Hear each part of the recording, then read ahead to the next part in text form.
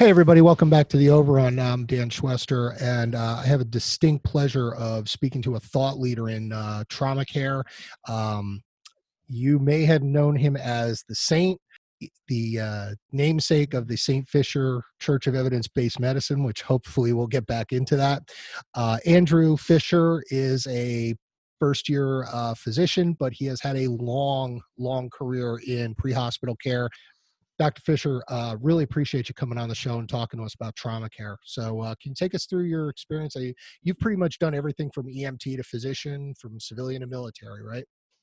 Yeah, pretty much. If you can name it, I've probably done it. It's probably not the best route to go if you want to do something in medicine, or a particular path of medicine. But yeah, it's been my route. Yeah, EMT, paramedic, PA, and now surgical intern. Wow. Um, yeah, so that's really interesting because you're starting to see a lot more people in the EMS profession move out of that into mid-level providers and moving into becoming a physician. Where did you get where did you get your start? Where does it begin for you? 1990, 1995, when I was sent to an EMT course when I was infantryman in 1st Ranger Battalion. This we had EMTs back in the day, like one per squad or one per platoon. Or I can't remember the exact numbers, but yeah, it was basically the precursor to, I think, uh, some of the other more advanced programs that they have now in the military. You may see around where they utilize non-medical people to kind of assist and such with the medic. So yeah, they sent me to this course. I had no idea what an EMT was at the point at that time, but it's like, Wow. all right, yeah, sounds good. I'll go. Okay. It was like, every certain parts of the year or the training calendar were dedicated to doing these extra type of trainings, more individualized trainings. So, it was me and, maybe 20 other guys in the battalion that were sent to this course. And I was like, okay. And from there it just grew. And then Yeah. you ended up being selected to go to PA school, right, in the military when Mhm. you were with the Ranger Regiment. No, I'd been out of the Army for a number of years. Okay. Yeah, so I got out in 96, and then I became an EMT, and then I became a paramedic in the civilian world.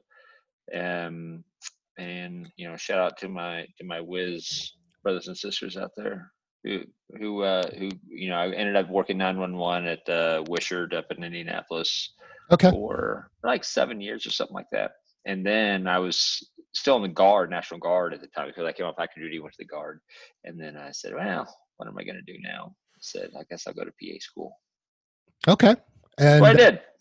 and that led you back to the Ranger Regiment, and you became the so you had to go back through selection, and then you became the regimental PA, right? I went to after PA school. I went to Korea for a year, and then then I went back to the selection process a little differently for officers.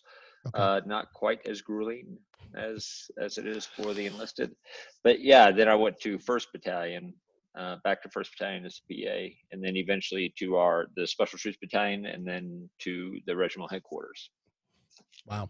So for those of you, like, some of our, most of our people probably aren't military. The 75th Ranger Regiment is really one of the premier forces in the U.S. military. These are the guys that are out in the dark of night, going after bad guys, a very high tempo.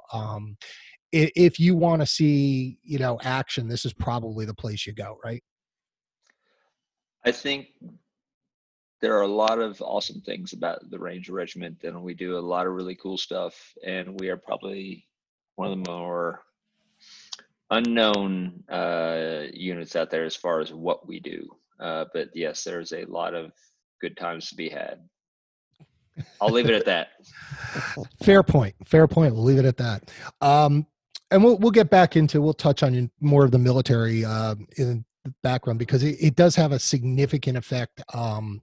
What the military's learned and what has been passed on to civilians. It's almost like you guys germinate this stuff and then it comes down to the civilian world. Would that be kind of a fair point? Yeah, I mean, I think historically, if you look at, our trauma care in general, from pre-hospital all the way through surgical care and the post-operative setting, a lot of advances that we see all have come from combat, not just US, other forces too, other countries. We see a lot of great advances from that. And I guess if there's one good thing to come out of conflict and war, is those advances that are made.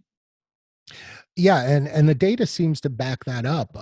You see the death from preventable injuries. I know this is something they talk about in PHTLS. They talk about in the TECC and TCCC curriculum, that how over the years, the death rate for combat soldiers has dropped, and a lot of that's attributed to a focus on hemorrhage care, stopping the bleed, uh, and things like that. The idea of every red cell counting. And I don't know that that's actually translated into the civilian world as of yet. Do you think it's just we're lagging behind, or is it a matter of it's catching up, or? I um I don't know. My take on what we see in the civilian sector is I think it's difficult to kind of make that direct correlation. I think there are a lot of great advances. I think part of the problem that we've seen is, not everyone agrees with me on this. I think we saw success with things like tourniquets in combat, and we automatically said, well, they automatically are going to work for the civilian sector without any. That's not. I shouldn't say we didn't really do a great analysis of it, but I think maybe some of our training hasn't caught up to it. I think the equipment is there. I think people are doing it, but I don't think we have identified the best practices as far as employing things like tourniquets and other hemorrhage control devices. Why do you think that is? Why do you think the civilian world hasn't picked up on that? I think because we said, well, you can just apply a tourniquet to anything and it's safe and go for it, versus telling people, hey, you should apply a tourniquet to amputations, arterial hemorrhage, and hemorrhage not otherwise controlled, right? Instead, we see people showing up with tourniquets on for, cutters, right? So, the people who those people with psychiatric issues who superficially cut themselves, and they'll show up in an ER with a tourniquet on, and it's like, clearly that doesn't need a tourniquet. So I think we lack on the education about, what are the indications for a tourniquet? And you hear arguments all the time. Well, it's safe for 2 hours. Well, we shouldn't just do things to patients simply because we can, and it may not hurt them. There's still, adverse events and such associated with things like tourniquet use, even though that may be less common than other sort of adverse events associated with other interventions that we may do to patients. But it still doesn't make it right just to do it because it can't hurt them. Well, it can, and you still shouldn't do something just because you can do it. Okay.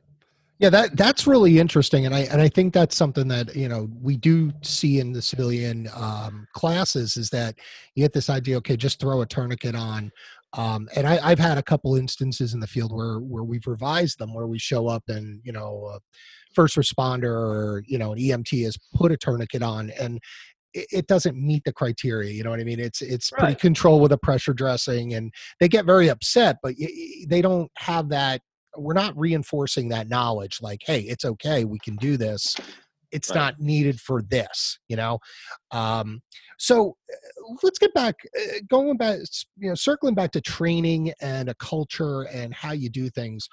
um, the, I've read this paper, Cotwall et al. In 2011, and it's an old paper, but it's a really interesting article in that it showed that your unit, the Ranger Regiment, even though they saw a lot more action per se than maybe other units during wartime, your units, you know, um, deaths and deaths from preventable hemorrhage were far less than the regular Army population.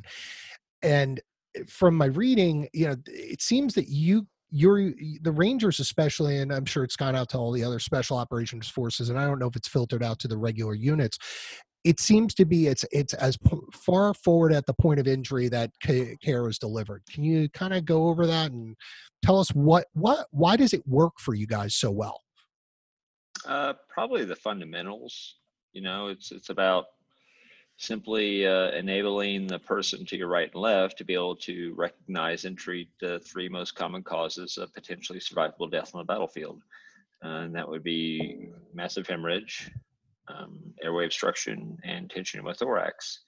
And it's as simple as that. You drill it all the time. So you're practicing all the time. Every single event has some sort of medical training as part of it.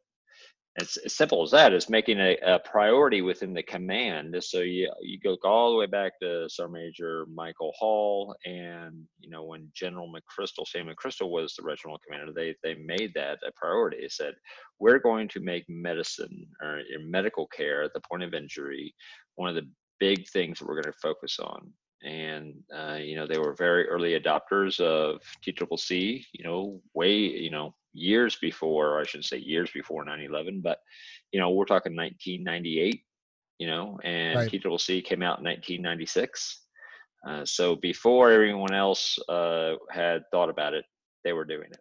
And so every time, even when I was enlisted, medical care was part of the training. So you got and you go training, you do these live fires, and you do all this other stuff. There's always some sort of casualty play, always. And so it was about ensuring that everyone understood the importance of casualty care, but then focusing on the fundamentals and ensuring that everyone knew how to do the basics. And that's the key, is the fundamentals. Yeah, that's something that I find amazing is that the old adage, amateurs practice until they get it right, professionals practice until they can't get it wrong.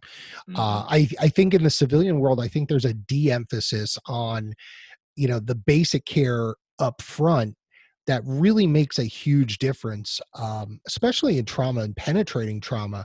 um, we talk about a lot of, there's a lot of arguments in the civilian world about scoop and run, diesel bolus, things like that. There's a study out there, a lot of people like to talk about the study, about from Band et al. That talks about that basically trauma patients in the inner city did better than when they were treated by paramedics. Now, is that a training issue? What do you think that we're just missing the boat? Um, what? I, Yeah, I think it's, well, a few different things. I'm gonna quickly come back to the idea that what we did is fundamentals, and roll it into a current concept that's still floating around out there, that I think is just obvious why it doesn't work, but for some people it doesn't make sense, and that's the idea of the RTFs, right? The Rescue Task Force. So Yeah, that's rescue a big task thing. Yeah, so people, rescue task force. Name one. If anyone can name an event where a rescue task force saved a life, please let us know. Uh, we haven't. I haven't necessarily noted any. Some of my colleagues haven't noted any. And I think the issue is that this idea that, one, you're going to be able to get everyone together randomly, and they're just going to be able to go in and they're going to be able to save all these lives.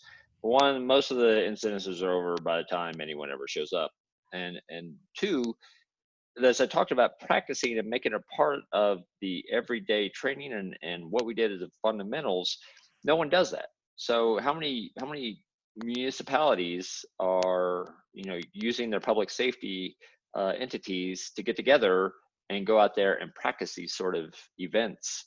So if anyone shows up, they can just go in. They don't.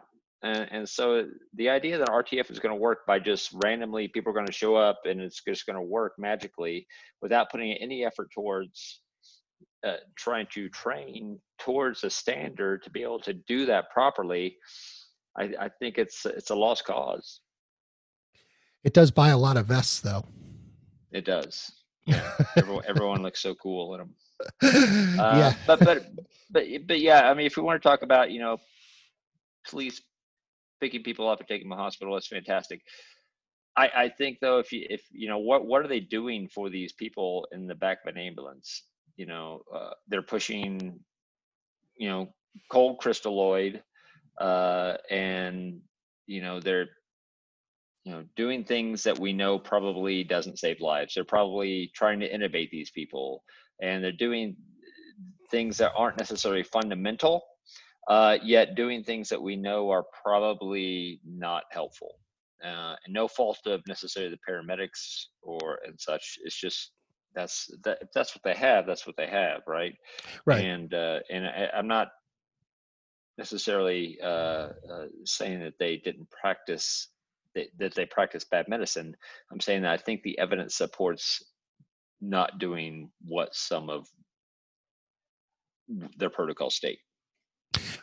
So would you say and I've had this discussion with people, and I'm kind of the mind that it's got to be an investment. If you're going to put time in to do something at the scene or at the point of injury, it's got to have a benefit on the back end, right?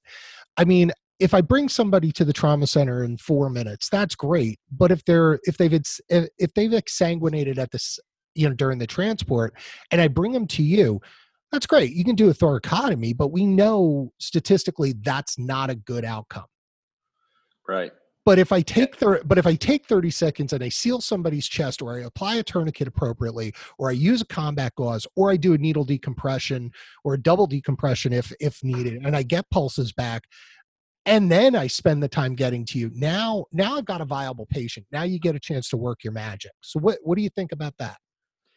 I think life threats should be addressed at the point of injury, and I think that's what you're alluding to. Is if someone is actively bleeding from a junctional hemorrhage or from a limb at the point of injury, you shouldn't just pick them up and throw them in the back of an ambulance. You should control that hemorrhage prior to, especially hemorrhage. You should control it before leaving the scene, and that is for compressible hemorrhage, right? So again, Sure. that's junctional and limb hemorrhage. uh, Things that you can control, you should control, and it shouldn't take more than you know a minute, 2 minutes to be able to control some hemorrhage. I'm sure there are situations to where someone will be like, well, what about this? Well, great, I get it. There's always some sort of different situation that someone can counter to that, but I'm simply stating that people bleed out and die. So control the hemorrhage if all possible before taking off for the hospital. I think that's common sense approach. Yeah, you'd be surprised. I think in the civilian world, there's a lot of pushback against that. It's either we're sitting at scene, we're trying to put a 22 or a 20 in somebody's arm, and or we're trying to intubate when we know that that doesn't contribute to good outcomes. Yeah. Or we're, like you said, like we said before, you're rushing somebody to the hospital and there's blood pouring out over the floor. That person's losing blood. They're losing clotting factors. They're going to get acidotic. They're going to be sick. They're not covered up. And Hmm. again, yeah, I might get them to you in time, and you may only be 5 minutes from the hospital, but at the back end, when they're in the ICU and they're not doing well and they're in organ failure, what have we truly done? Right. I think that's I think of it like this. I'm allowed, or I'm expected, I should say, to put on a tourniquet when someone is shooting at me in combat. Yet I wouldn't expect someone to be able to put on a tourniquet in a completely benign scene, where no one is shooting at you, or you're not in imminent danger. I'm expected to just like when throwing back of an ambulance, and somehow en route, I'm going to control that hemorrhage. I mean, if I'm expected to put on a tourniquet with someone shooting at me, I think we should expect EMTs and paramedics to be able to perform that skill, in their on an everyday call. Yeah, I don't think I it's would agree. I don't think that's too crazy of an idea. I agree 100%. One of the other things, there's a lot of tourniquets out there. There's a lot of people wearing them. It seems to be the new fashionable thing in civilian EMS. Um, Anything you notice? Any pet peeves? One for me is like the little Velcro strap for the windlass is, you know, over the over the clip or something like that. Like so, it's not ready to use. It's like I don't care. if you're gonna do it right, right? I don't know. Look at my kid. I mean, I've done it before. Oh yeah, okay, Yeah, I think it's if you are trained to be able to and practiced to be able to use that tourniquet, I don't think the amount of time that would take to undo that would necessarily matter. Uh, I I do believe that if you're working in a group, it's probably better to leave it open so everyone knows, has the regular, or I shouldn't say regular, but everyone has the same sort of standard approach, okay. so it doesn't get confusing. I to me, some people can't believe that I take this stand, but I just don't care Okay. for things like that. Now, other things that bother me, mostly just applying tourniquets to things that don't need tourniquets. Okay. Yeah, let's get into that a little bit. In my place, I do have the ability when I get on scene, my medical director's like, okay, you can assess that. And if you don't think that that tourniquet needs to be applied, you can take that tourniquet down, try to control with the pressure dressing. We've done it a few times. It literally sends people into a tizzy because they think it's just, well, what are you doing? You're going to kill the patient. And these things are built for certain things. They're not built for that moderate bleed that you should just put some pressure on, or an Israeli bandage or something like that. These are amputations. These are arterial bleeds, and there is a difference, right? Yeah, yeah. I probably took down more tourniquets than I left on. Okay. Uh, yeah, I simply taking the time, and I think even tourniquets, wounds that where tourniquet may be useful, I think you could still probably pack it appropriately. You know, simply because you may see a little bit of an arterial bleed doesn't mean that it can't be controlled with a good pressure dressing. Okay. Yeah, I believe in tourniquet conversion for EMS. I think it should be a regular practice, at least for paramedics. For EMTs, I don't know. I don't know their level of training per se versus experience. Is it something you can teach? I mean, you can teach it, but at what level do you stop expecting people to be able to assess and determine if a tourniquet needs to be applied or not? No, I think you're right. I think at the EMT level, I think they should have a decent threshold to put it on. But if they're not sure, go ahead and put it on. I'll get there. I'll take a look at it. If it needs to come down, it can come down. If I'm not sure, Yeah, I'll leave it, and then that's your yeah, decision.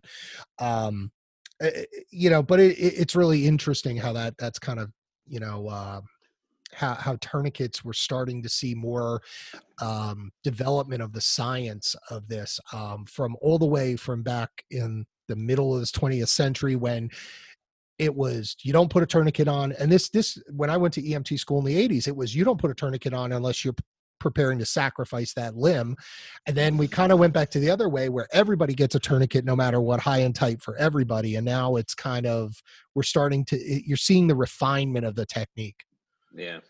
Oh, and yeah, another pet peeve is people who insist that high and tight is a more effective for tourniquets versus putting on lower on two bone compartments. Okay, go a little bit more on that. So a two bone compartment like the radius and the ulna, or the tib Yeah, fib, so to right. speak, as opposed to the femur. And you're looking at basically your ideal placement for that is, if you're not, basically the way I read it from the classes is, if you're not getting shot at, don't go high and tight. 2 to 3 inches above the wound, you're just fine. It'll be okay. Right. And tourniquets work better the more distal they're placed. If you have to look at the width of the tourniquet and the circumference of the limb, and there's an equation that goes along with that. But yeah, the wider tourniquet and the smaller the circumference, the easier it is to compress the underlying tissues and control hemorrhage. And simply because there are two bones doesn't mean that you can't control an arterial hemorrhage. It's not that difficult, and certainly there's studies out there that demonstrate that it's effective. Okay. Yeah, Yeah, I think people forget that, and again, I think it goes back to what you said. You know, you have to practice with this stuff till you're comfortable with it. You have to do it till it almost becomes second nature.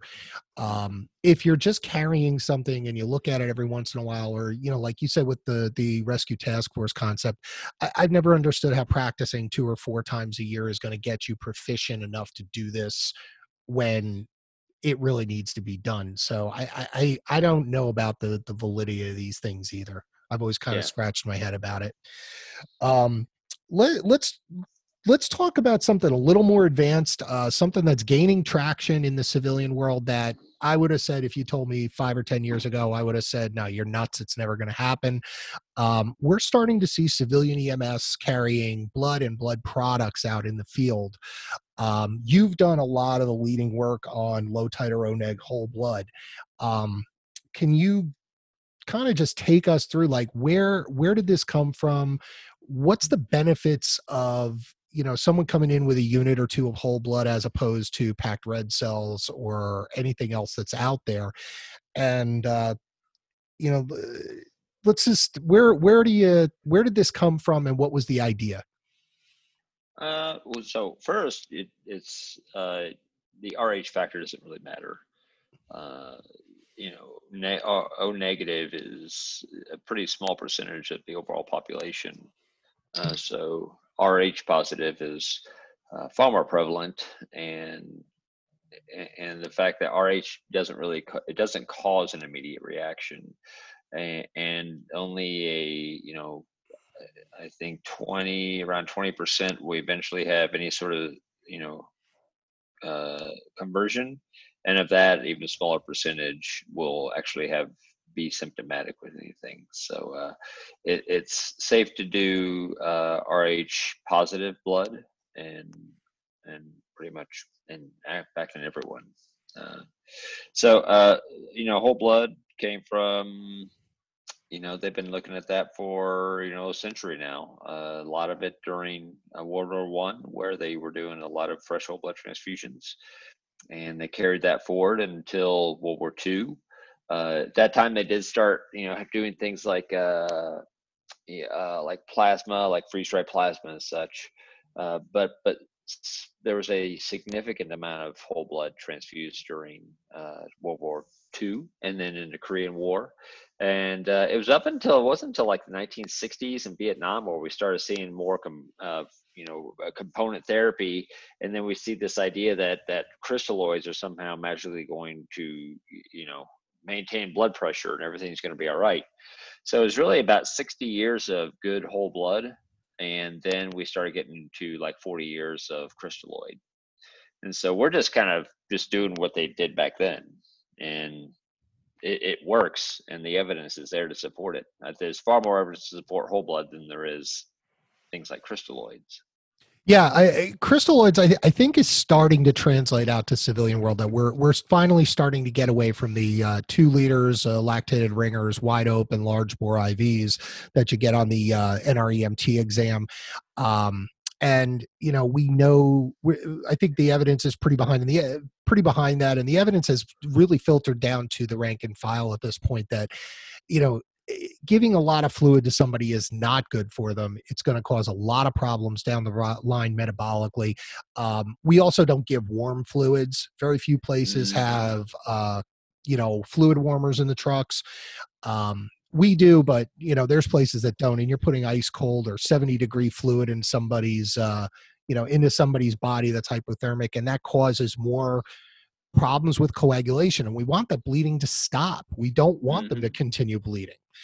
Um, so, right now, what would your recommendation be to somebody who's got a trauma patient, who's got a bleed that, we can't control, non-compressible hemorrhage, you talk about, um, you're going to start an IV because you got the time and you think it's going to be a benefit. What do you do? Yeah, I, I think allowing people to become a little more hypotensive than what we have traditionally felt comfortable doing, maybe something worth evaluating. You know, I think most of the data that is supporting, hey, don't put their blood pressure to 90. The whole idea of hypotensive resuscitation at 80 systolic. What happens if you do it at 70? What's the difference between 70 and 80? Is there a difference there in mortality? And I don't think anyone's really ever done a good look at that. Okay. I'd feel more comfortable uh, personally allowing pressures to drop a little bit. Uh, but if I had to resuscitate and all I had was crystalloid, I would start at a little bit lower pressure and maintain them at what happens if you keep them at 70, and giving, hey, let's give 250 and see what happens. Uh, and I think that's something worth evaluating if you can't put blood everywhere. Is having people feel more comfortable with not doing anything versus trying to do something because it makes them feel good. And I think that's part of what EMS is. A lot of pre-hospital medicine is the kind of the thing. It's like, well, I got to do something. Yeah, I'd agree And with that. I I'd don't agree know. with that. People with low blood pressures get us scared as a group, and we feel like we've got to do something. We've got to improve that blood pressure. And even blood pressure, let's be honest, even, most of the ways we're doing it is probably not accurate at all, especially with your shock patients that, you know, with your NIBPs, you're not going to get good readings. It just doesn't pan out. Um, so, it's interesting, little tiny boluses, just enough. Do you go to a number, or are we going to level of consciousness or perfusion signs? What? I don't think you can really say one number. People argue over MAP versus systolic blood pressure, and it's a good Twitter conversation with some surgeons about that. And it doesn't really matter. Like, oh yeah, you can use MAP, you can use systolic blood pressure, you can use whatever you want, but you have to use other signs and clinical signs and other measurements too. It all has to be a big picture sort of approach. So yeah, that's great. I like systolic blood pressure in the pre-hospital military environment because I don't want to have to do math to do a map. It's Okay. and we're using things like 100 systolic and we want a blood pressure of 100 systolic, and we want a heart rate less than 100. So we want 100 to 100 are kind of our magic numbers that we're trying to get to, and keeping the heart rate down, keeping the blood pressure up, and that's utilizing blood products. And so I think you have to, yeah, use things like heart rate, shock index, use MAP if you want. Use, what's their mental status? Do you have things like lactate, or like SVO2 and end-tidal CO2, and all these other little nifty tools we have out there to be able to assess people. So you have to, it has to be a whole big picture sort of approach to how we assess our patients to determine if they're responding to our therapy. That's a great point, and that's something that's not really reinforced in civilian EMS, is that we're not encouraged to be clinicians in a lot of places. It's more of a technician thing. It's see this, do this. Um, so so going back to whole blood, um, it tell me the benefits of it as opposed to, we have places around us that are using whole blood. uh, uh, Specifically, we have a physician response program in my area that's using it. We have flight teams that are using packed red cells. Basically everybody, somebody goes to you and says, I don't know, it's all just stuff in a bag. If you're hurt, what would you rather get and why? What's it going to do for you vis-a-vis packed red cells, plasma, something like that? Well, if I bleed whole blood, I would like to get it back as one product, and that's the great thing about it. It's one product, uh, and it gives back exactly what you're losing. So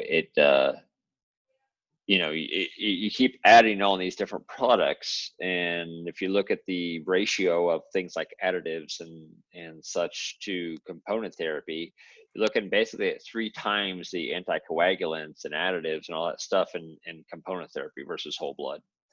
uh, Whole blood maintains pretty good hemostatic potential. Fresh whole blood is obviously the best. If I can take a unit off me and I can give it just directly to someone else that has all the 100%, the hemostatic potential, oxygen carry capacity, is fantastic. But that's not really an option wherever you are in the EMS system.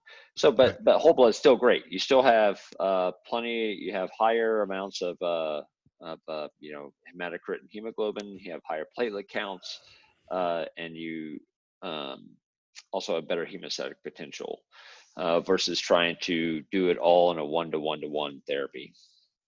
The advantage also is if you look at the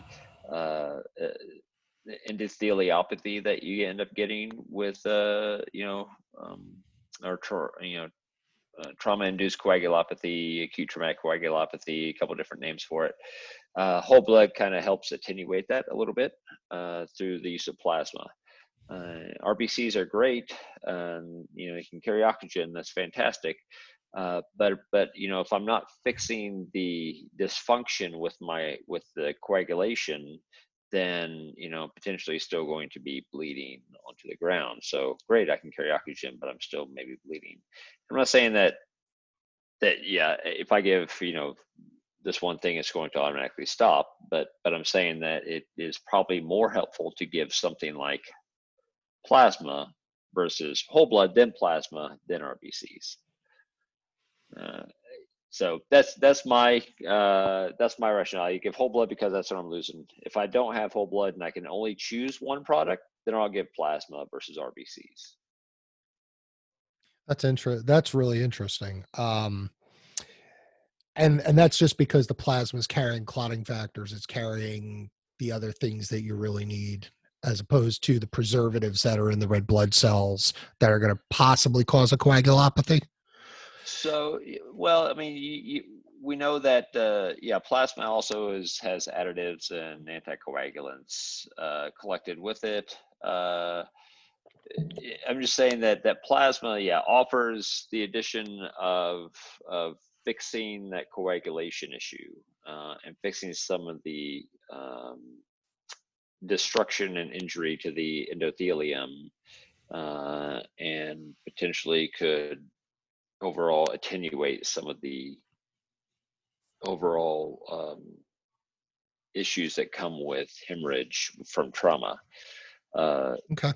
There's a couple different good papers out there that kind of explain it, but I mean, if you look at the Pamper trial, right? Okay. So Pamper looked at giving plasma, and they found that giving plasma was better than using RBCs with crystalloid. That was the traditional approach. Overall, they had better survival if they gave plasma with RBCs. And that makes sense. The closer you get to whole blood, the probably better off your patients are going to be.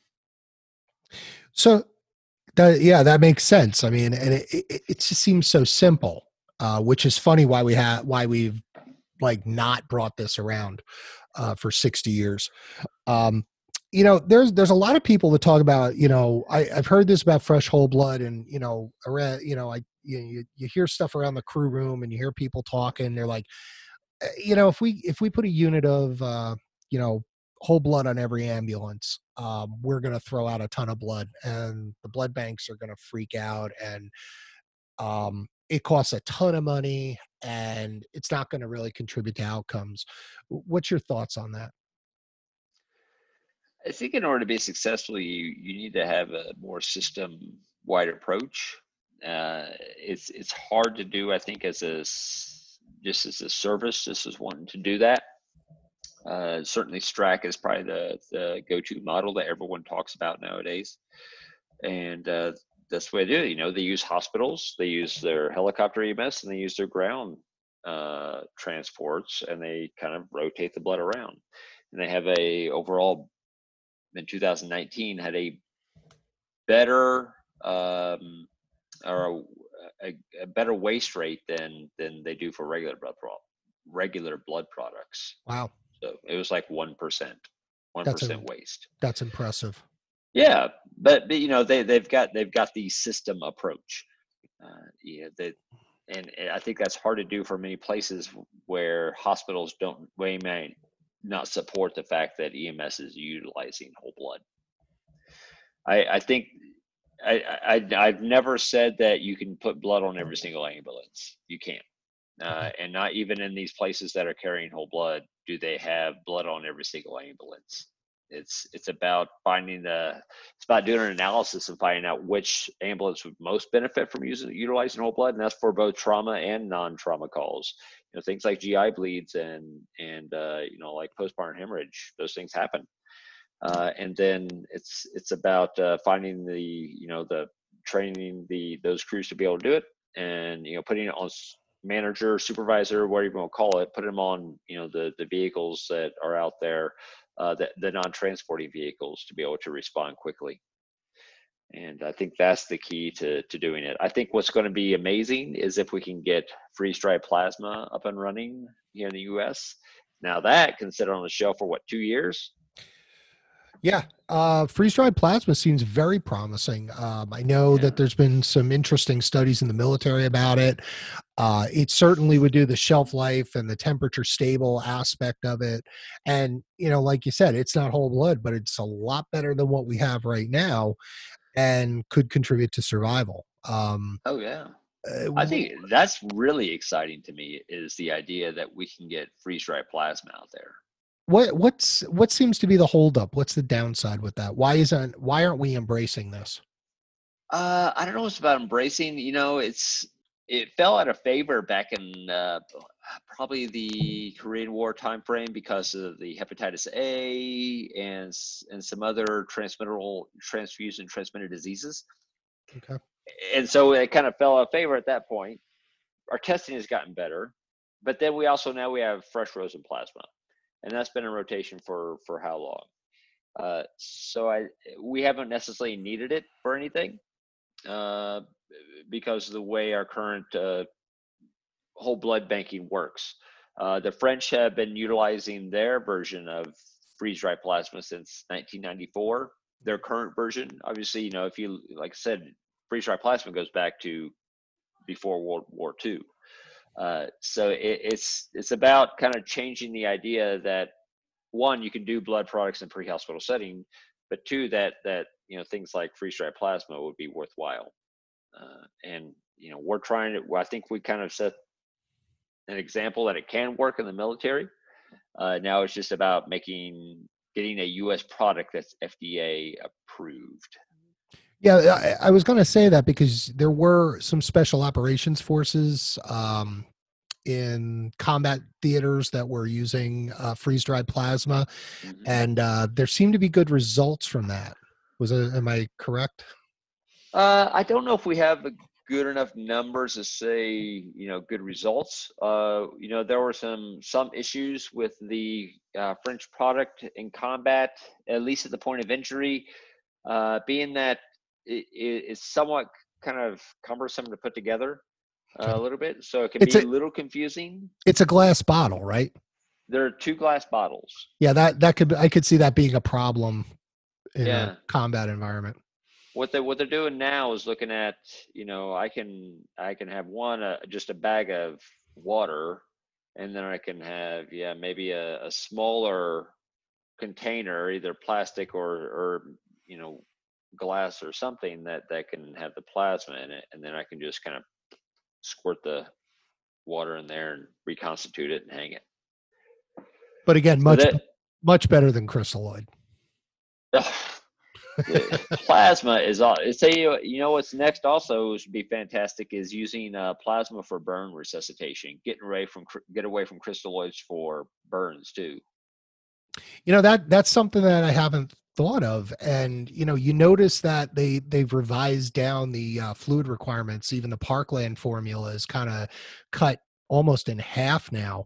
And I know, especially in in the civilian world, when you get a severe burn or a critical burn patient, the and I don't know what it is. I think again, it's this lack of training. It's a lack of repetition.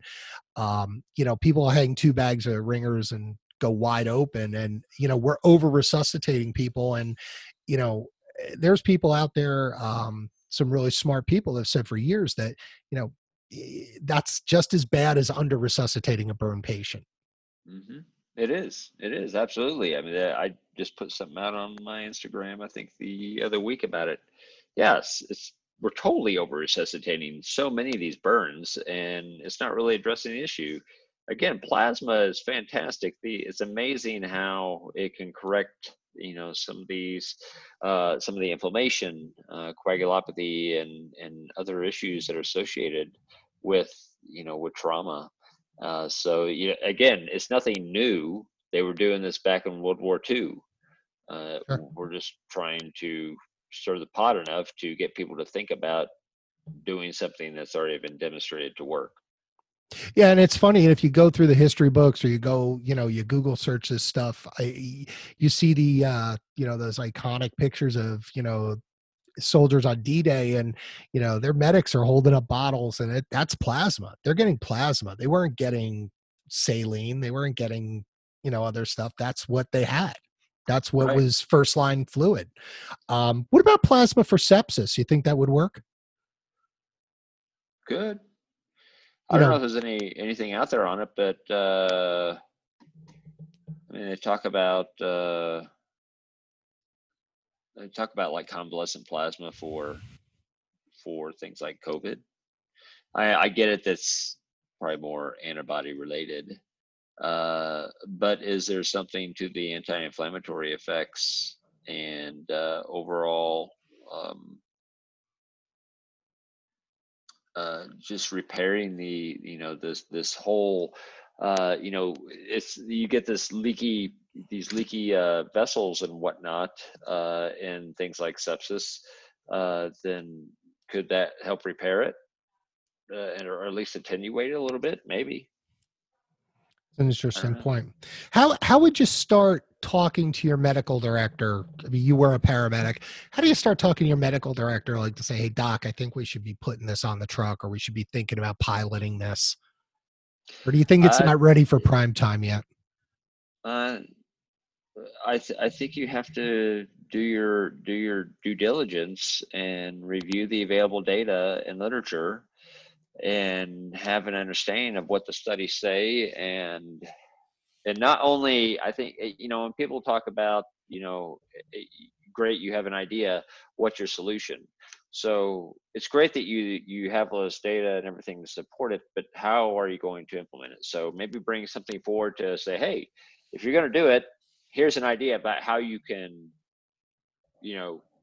implement it. I don't think you don't have to have all the answers, but I think you have to have some sort of course of action. Right? Don't just come in there with a couple papers, dump them on the desk, and say, "Hey, do this. Let's get this done." Yeah. Okay, fair Or enough. maybe just simply ask, say, hey, I'm kind of interested in this. I'd like to, because maybe they don't want you like asking around, or if someone finds out that you've been talking to other people about doing X, Y, or Z, they'd be like, "What are you doing?" Maybe ask, say, "Hey, I'm interested in this. May I pursue maybe just some courses of action and ask around?" Okay, fair point. That's a pretty good idea. Um, let's talk about pain management real quick. I think it's something that we underutilize in trauma. I know that the military is pretty aggressive with this. What's your thoughts? What do you like? Um, what what works? What shouldn't we be doing, so to speak? Shouldn't be given morphine. How about that? That's a good one. I don't. Go with I it. don't. I don't. I don't like morphine. It's a 200-year-old drug, that has relatively high reaction, whether it be allergic or just side effects.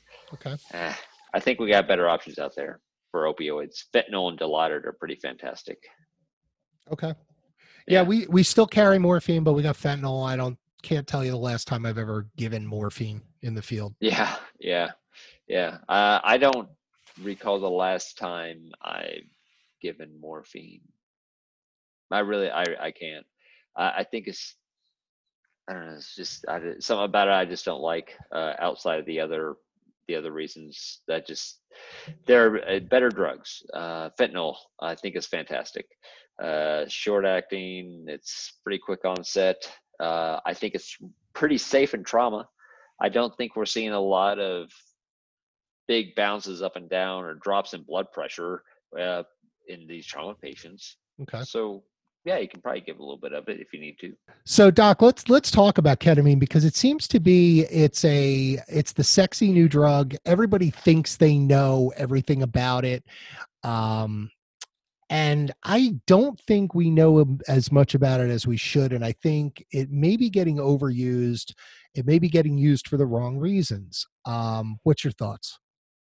I think we probably are utilizing it too often and not, and we don't have a solid understanding of its dosing and how to administer it when we do utilize it. If you look at some of the side effects of pushing ketamine too fast or giving too much of a dose, it puts people into the quote unquote K hole, which I find to be medically, from a medical professional, kind of an inappropriate term. You're doing partial disassociation, and that is not the goal of ketamine. The goal should be an analgesic dose, which I consider about zero point 0.1 to zero point 0.4 milligrams per kilogram, or are you going for sedation? If you my first case series that I published on ketamine, we were putting people in partially disassociating people. And the idea is that, hey, these people had horrific injuries at the point of injury. They're missing both their legs. They need something more than a small analgesic dose of ketamine. But we weren't doing a complete disassociation. So we ended up using a lot of things like Perced and such. Uh, and looking back, it was probably the incorrect way to go about it. Really should have just been complete disassociation. I believe that is beneficial for significant injuries, but that is different. So if we're talking analgesic dose, zero point 0.1 to zero point 0.4 milligrams. And then if you're going to do it, put it in a bag and give it over 3 to 15 minutes, depending on what study you look at. That's enough time to kind of negate some of those unpleasant sensations. Right. I think is there's Those yeah, yeah, psychotropic effects, yeah, which we're trying to yeah, avoid. You want analgesia without that. right. And you can certainly do that with even up to like I said, zero point 0.4 zero point 0.5 milligrams per kilogram, but you got to do it a little slower. You can't just push ketamine and expect people to be like, oh, hey, I don't feel anything, nothing's wrong with me. Yeah, so you want to negate all those unpleasant sensations is what I call them. And that could be in any number of things. Could be, maybe it's some hallucinations, maybe it's some sort of weird sensation that they can't really describe. Uh, and the idea is that if we just slow it down, they'll get that same analgesic dose, and it'll last probably a little bit longer than you just kind of pushing it in. Even people who do it, hey, I'm going to do a slow IV push. If you're getting up again into those larger analgesic doses, then you may be having some issues. So at least dilute it, I guess. Okay. You know, if you got if you got 100 milligrams per milliliter, put it in 10 cc's. Okay. That makes Yeah, sense. And yeah, just run it in slow. You want them to not have those psychotropic effects. You want them to have analgesia. right. And if And, you think they need that, then give them the 2 milligrams per kg and put them down. and that's my next point, was the idea that we need to give someone a benzodiazepine because we've partially disassociated them. I think is probably the wrong way to go. I think it's better to say, okay, you're only partially dissociated now. Let me just take it the full way and make you completely disassociated. And that way, whenever they come out, there's still less likelihood of, I think, of having something like emergence phenomenon versus just having them an unpleasant sort of partial disassociation. And I think that's obviously it's up to the medical director to determine that. But that's my approach at this point is I'd rather just give more ketamine than try to mess around and push a benzo. Okay. A couple things I want to run by you real quick before we move on is I've heard this. I don't know if it's a wives' tale. I don't know if it's anecdotal. There's certainly no evidence to it. Is there any validity to the idea that talking to somebody before administering ketamine as they go down, that's how they're going to come up? Um, Also, what about the idea that patients who've received ketamine after trauma seem to have less PTSD? Have you seen this? Does this seem to be something that is worth studying? Should we be considering this in our patients where we're looking at severe trauma or a really bad event? Is that something we should be thinking about? I I believe that there's probably some evidence to support if you're going to, talk to your patient beforehand, but that could go for a lot of things, right? That could go for just generally for anesthesia, right? Sure. Uh, you know, if you go to the OR, they're not yelling at you, right? They're like, "Hey, it's all right. Hey, yeah, all right. Yeah. Happy place," Right. right? So I mean, I think that could go for a lot of different either anesthetics, sedation, or whatever. Uh, as far as the PTSD, if you look at the stuff from was it Holbrook, Yeah. uh, right? Do I have that right? I believe that's correct. Like quick. And I gotta look it up here. So Holbrook, yeah. So it was Holbrook who did the study in Iraq that demonstrated that giving morphine helps decrease PTSD. So I think treating any sort of pain in traumatic situations will help alleviate some of the different long-term effects from that incident. If you look at some of the stuff that Buckemeyer has put out, uh, the untreated pain, right? So if you're not treating pain, what happens? You get a lot of things. You can get anxiety, you can get depression, you can get chronic pain. Uh, Overall, it leads to things like isolation, all sorts of, you know, interesting interplay between this kind of neurobiology, things like the HPA axis and psychology. So I don't think it's simple as like, oh, you just need to suck it up.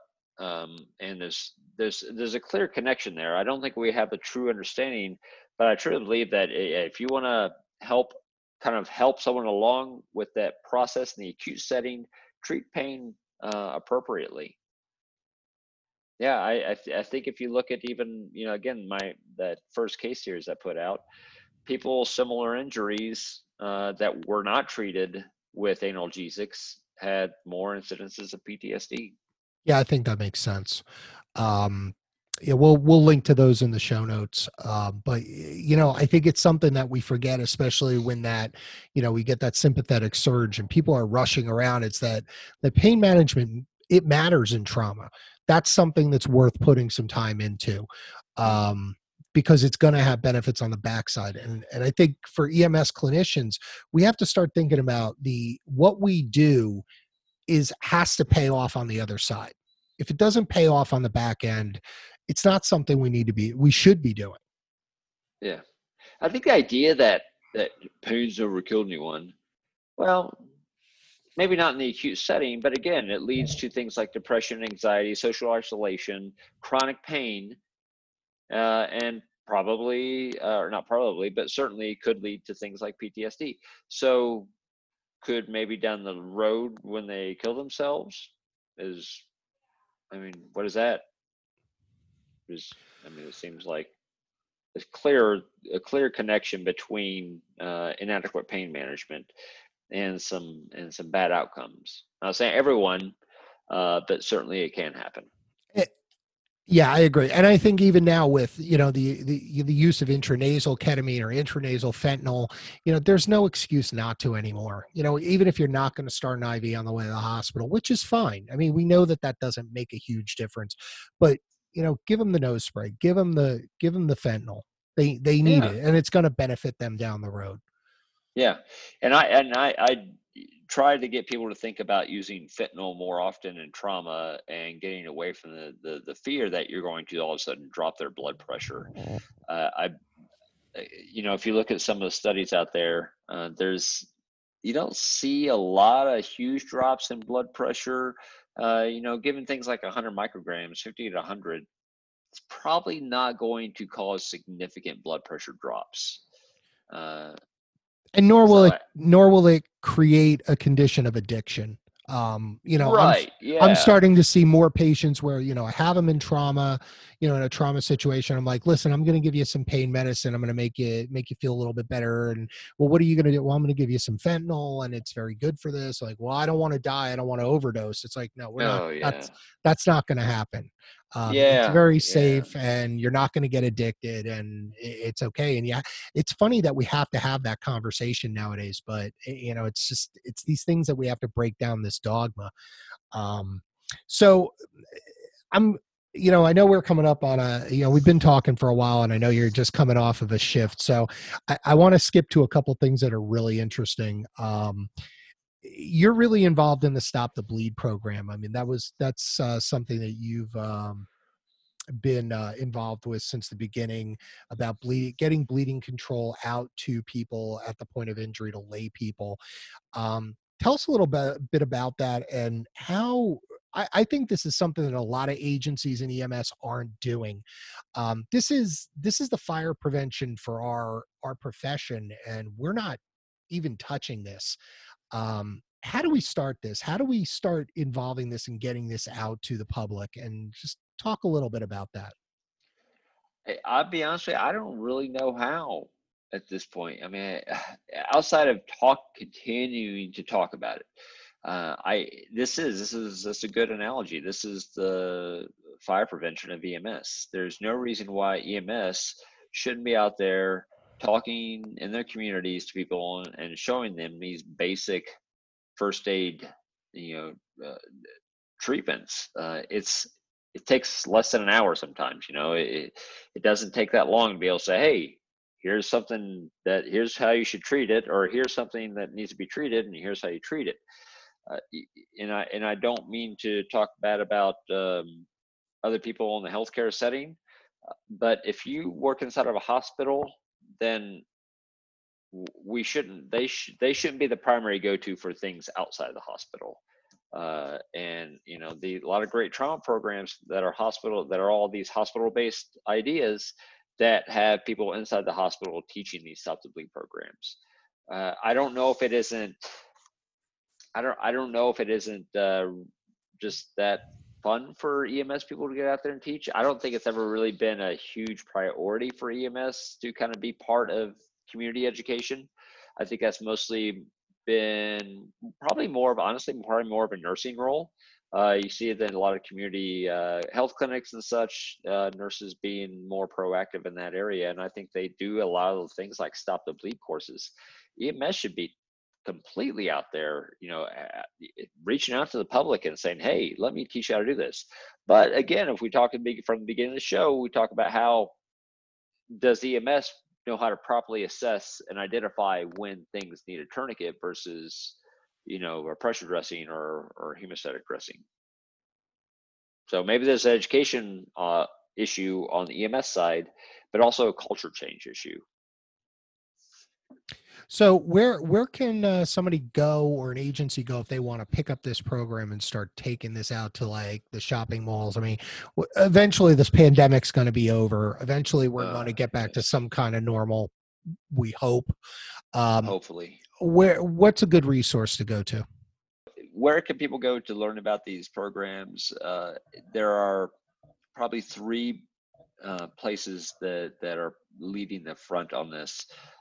First one is for First Care Provider, and that's a program that has stuff for the basic, just everyday bystander, all the way through to the EMS medical professional. And they also do have a instructor course that kind of teaches people how to teach people how to do this, which is fantastic. They have online courses along with being in person. There is the American College of Surgeons Stop the Bleed program that I think most people are probably most familiar with. And then there's one by FEMA called You Are the Help Until Help Arrives. I'm least familiar with that one.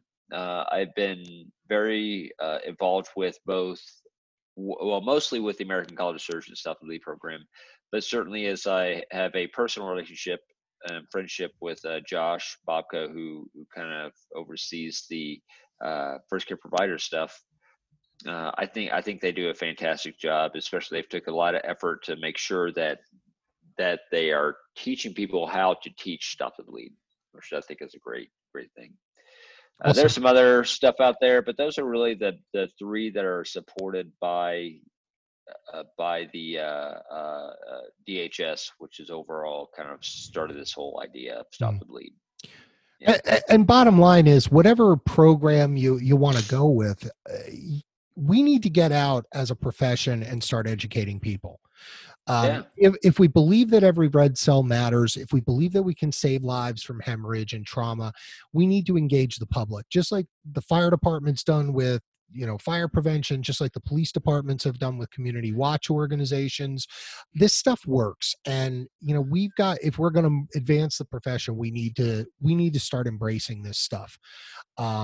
So if this is your agency, if this seems like this is something that you're interested in out in overrun land, go engage your management, go talk to your medical director, go find this stuff. And once this pandemic's over, go to the mall, go out to the little league fields and teach this stuff. It's not hard to do, and it's got really good benefits for our patients.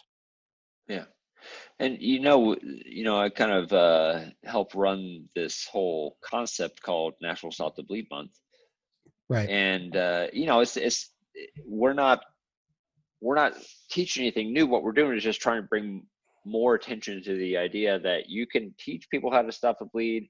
And here's an opportunity for people who haven't done it before to get a course. And during the month of May is when we have, so May 2021 will be Stop the Bleed Month again. And during that time we end up getting great discounts from all these fantastic hemorrhage control businesses. They sell their tourniquets, they sell their hemorrhage control devices and such. And so we got a lot of great partnerships, and it's a great opportunity to kind of, if you need to stock up on your stuff, or kind of direct people towards how to get good deals. It's a great time to do it. So if you want to wait till May to kind of put everything together, you got a few months to kind of get everything, get your ducks in a row. Yeah, that's great. We're going to definitely link to that. I really believe in this. I think it's something we should be doing. So, uh, before we go, I want to get into one thing.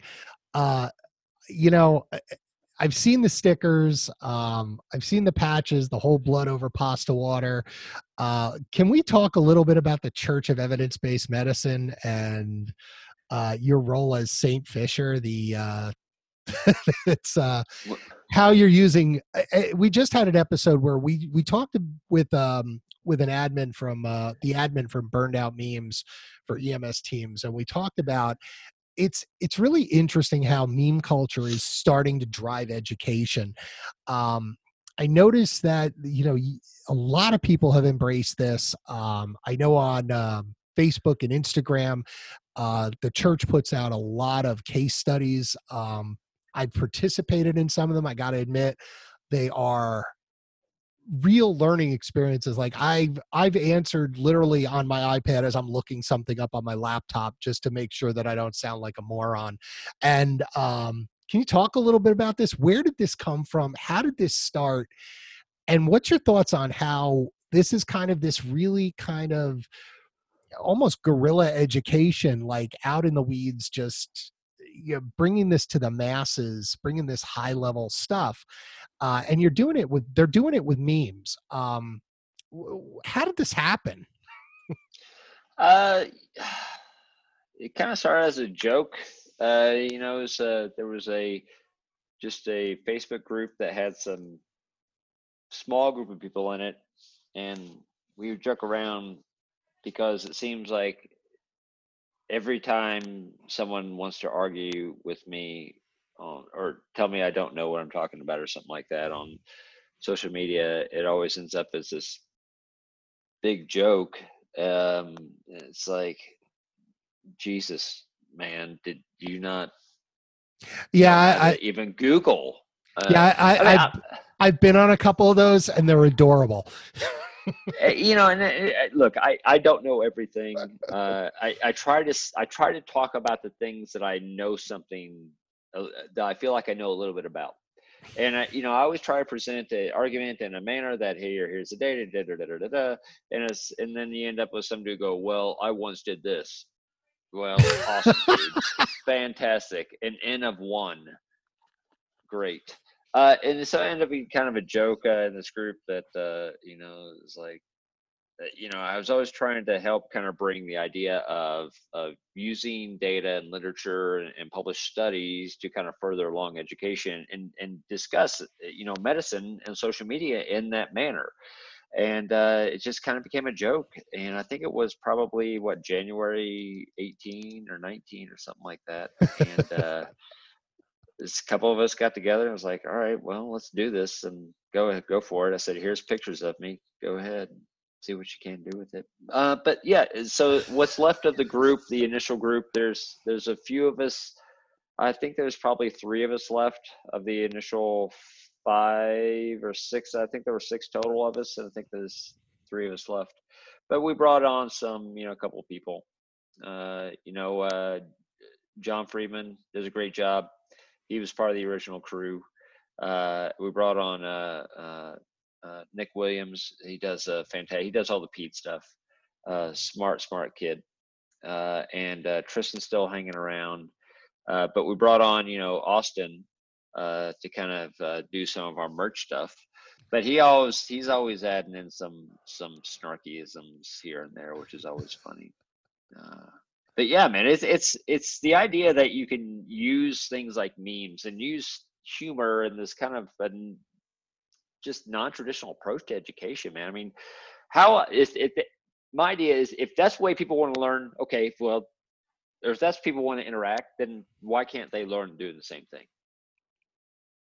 And it's Sure. honestly, it's far more difficult to put this stuff out than anyone thinks. It's very difficult to kind of come up with something that's new and pretty witty and funny, but then also kind of put all together in something that is relatable and people will kind of interact with you about. No, So absolutely. I don't make the memes because I'm an idiot. So I have some ideas and I just take it to the boys and they kind of produce this magic. I've just literally howled at laughter at some of the stuff that's on. Where can people reach this stuff? You guys are on Facebook, you're on Instagram, right? Yeah. The St. Fisher Church of Evidence-Based Medicine. There you go. The church. Yeah. I run fortunately, I run a number of different places on social media. So that's certainly probably one of my most favorite. Not only because it has my namesake, but it's because it's just fun. One, the boys are so incredibly smart. The stuff they put out is just off the wall crazy stuff that I never would have even thought about when I was a paramedic.